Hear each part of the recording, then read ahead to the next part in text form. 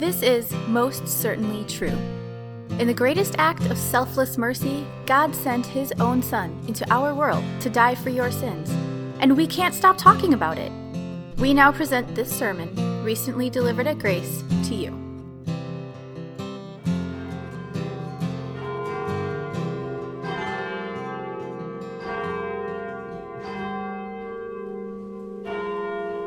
The Holy Gospel, Matthew's Gospel, chapters 9 and 10. This account is the basis for the sermon today.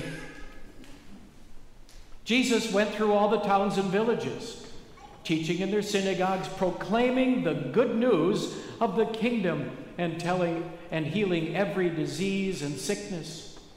When he saw the crowds, he had compassion on them because they were harassed and helpless, like sheep without a shepherd. Then he said to his disciples, "The harvest is plentiful, but the workers are few. Ask the Lord of the harvest, therefore, to send out workers into his harvest field."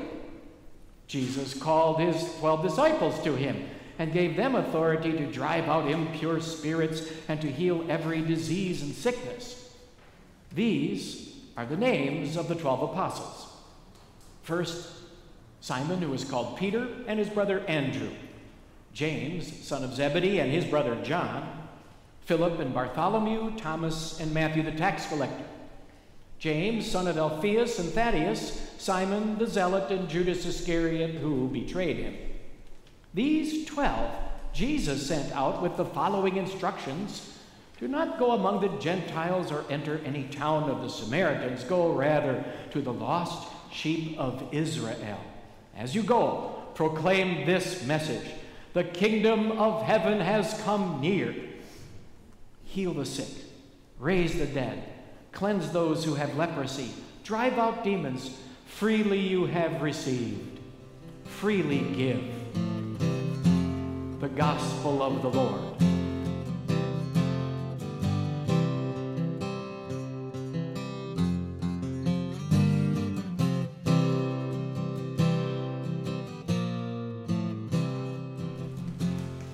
He didn't expect it, but when he heard the vroom of the lawnmower start up, he swung his broken leg with cast on closer to where he could prop himself up on his elbow, peek out the window, and sure enough, his neighbor was mowing his lawn. She had gone through 2 miscarriages and kept wondering, is there something that I did wrong? Is there something wrong with me? Her husband was as caring as anyone could possibly be, but his heart was breaking too. She was then later scrolling through her email inbox and paused over one incoming message, and her eyes watered up. It was a message from her college roommate, not the standard "I know how you feel," but simply a reminder of the loving care of our gracious God, and that just meant so much to her. He had repeated thanks but no thanks time and time again when people at the office offered to bring over a meal. He realized it was probably a pride thing, but he was trying to demonstrate to everyone that he could make it on his own, even though his wife had died of cancer, although it was true he really hadn't had a decent meal in weeks.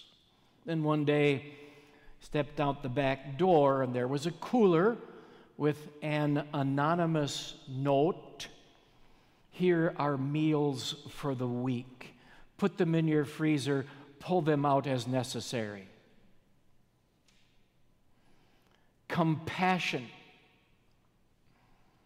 It doesn't take much. But are we ready to admit, well, okay, I will admit I can get better at that? What will it take for me to have and learn more compassion? What will it take for you? And most importantly, how do we show compassion? Here's what our gospel account has regarding our Savior. When Jesus saw the crowds, he had compassion on them because they were like sheep without a shepherd. Our compassionate shepherd leads the way and demonstrates that odd jobs for the incapacitated, emails that are caring for the hurting, and meals for the hungry are wonderful ways to show compassion, but the best way to show compassion is to communicate the compassion of Christ.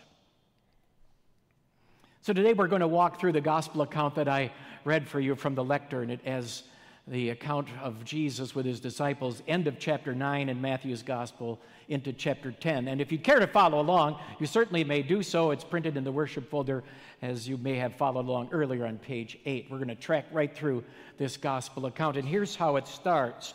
Jesus went through all the towns and villages, teaching in their synagogues, preaching the good news of the kingdom, and healing every disease and sickness. When he saw the crowds, he had compassion on them, because they were like sheep without a shepherd. Then he said to his disciples, "The harvest is plentiful, but the workers are few." Hey, disciples, take a look at all these people out there. They are empty and lost. They are helpless and lonely.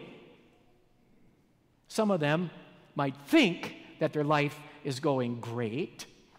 And you might think that too when you look at them, what with their Beamers and high-rise condos or half-acre, 3-garaged homes and bulging portfolios, but they can't find their way to God, who is going to share with them and tell them about my forgiving love.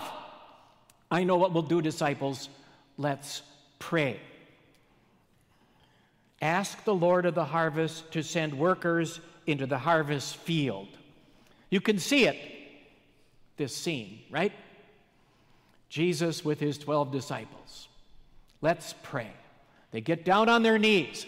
Hands, arms are extended upward toward heaven. And they pray, "Heavenly Father, send workers into the harvest field as soon as you can, Heavenly Father." Amen. And Jesus stands up, looks in the eyes of the disciples who are standing there, and says, "Oh, boys, guess what? The Heavenly Father has already answered your prayer. You're it." And then right away, we find out who these guys are. Who is he going to send? Well, we have a listing here in the beginning of chapter 10, as we do in 3 other places in the New Testament, of the disciples of Jesus. And some of you have heard me talk about them in our Bible classes, but it's worth taking a look. Who are these guys? Simon, the one called Peter, who was always leaping before he looked, always shooting his mouth off. "I will never deny you," and then he did. James and John, who clamored for positions of honor and authority in what they thought would be an earthly kingdom of Jesus. Philip, who didn't trust that Jesus could multiply bread and fish to feed a crowd. Thomas, who didn't believe that he rose from the dead. Matthew, who was a dirty, stinking, rotten, traitorous, conniving, betraying tax collector.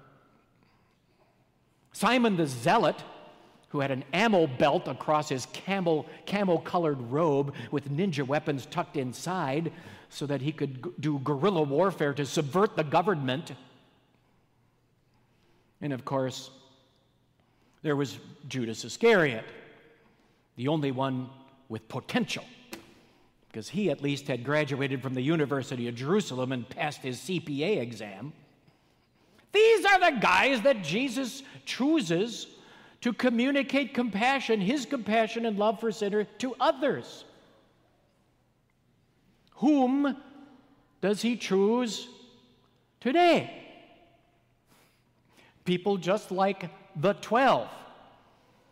Rebels whom he has yanked from the dumpster of sin and empowers for service. Jesus chooses sinners like you and like me. He wants sinners like us to communicate his compassion to others. And so he says to us, pray that God will send workers into the harvest field of souls. And then he reminds us that we are part of the answer to that prayer. That's what it means to communicate the compassion of Christ. To whom would they go? Well, we made it up to verses 5 and 6 in chapter 10. Do not go among the Gentiles or enter any town of the Samaritans. Go rather to the lost sheep of Israel. Don't get the wrong impression. Jesus is not encouraging them to be racists. Later on, he made it very clear. Go into all the world and preach the good news to everybody, to the whole world. But at the start, they needed a focus. They hadn't yet completed their training, and they certainly yet had not learned to train others to go out to carry Jesus' love around the world. Why not start with people you know? Why not start, Jesus says to them, with people in surroundings and in a culture where you are familiar and where you are comfortable? To whom do we go? Well, the Lord Jesus is not setting up an either-or proposition. Either you communicate the compassion of Jesus to others, or you offer gifts and financial offerings that support others to go in your name. No, he is offering us a both and. He does want us to offer financial gifts to support those who go in our name, but he also wants us to do our own personal communicating. Where do we start? Why not take a tip from the Lord, the Savior himself? Start with people you know. Start with those with whom you are comfortable. They know you. They trust you. They like you. They don't think you're weird. So if there are people you know at work or members of the family or neighbors who don't have a close relationship with God, start there. And especially if they're hurting or afraid or lonely or sad or challenged, that's when it's a perfect time for sharing with them the difference that a connection with God through Jesus will make, and they won't be mad or offended or sad about that. Jesus sends us first to people we know who don't mind having a heart-to-heart conversation with us about important matters, and that's what it means to communicate the compassion of Christ. So what were these disciples to say? Now we got to verse 7. As you go, proclaim this message. The kingdom of heaven is near. Jesus is not talking about someone sitting on a throne or ruling over a piece of real estate. No, his kingdom is not so much a place as an activity. God's saving activity, his power that goes to work on hearts whenever the good news is communicated. But not just any good news, like lower taxes or a cure for cancer or COVID, but the best good news there could ever be. It is finished. All of your sins are completely wiped out and paid for. That's the good news, and what these disciples were to communicate. Can you say that? The kingdom of heaven is near when you run into someone who's scared that they're not good enough to be considered worthy of heaven? When you're talking to teenagers who are tempted to do something that the parents say is wrong, but the temptations are like the sirens of Greek mythology luring sailors to their doom? When the boyfriend cheats? When they're frustrated that bills pile up like the Grand Tetons of Wyoming? When they hear the constant drumbeat of their conscience, you did wrong, you did wrong, you did wrong. Can you say, the kingdom of heaven is near, which is the same as saying God has wiped all of your sins from his sight thanks to Jesus. He's done that for you. That's what it means to communicate the compassion of Christ. So as these disciples are learning from Jesus who will go and to whom they go and what they're going to say, they start wondering to themselves, well, what if people we're talking to don't want to listen to us? Or worse, what if they say, how do you disciples know that you are right? This is the beginning of verse 8. Heal the sick, raise the dead, cleanse those who have leprosy, drive out demons. He gave them authority to back up their message. Other religious teachers of the day stood in front of the Israelite people and said, follow our instructions. We are scholars. Trust us. We know what we're talking about.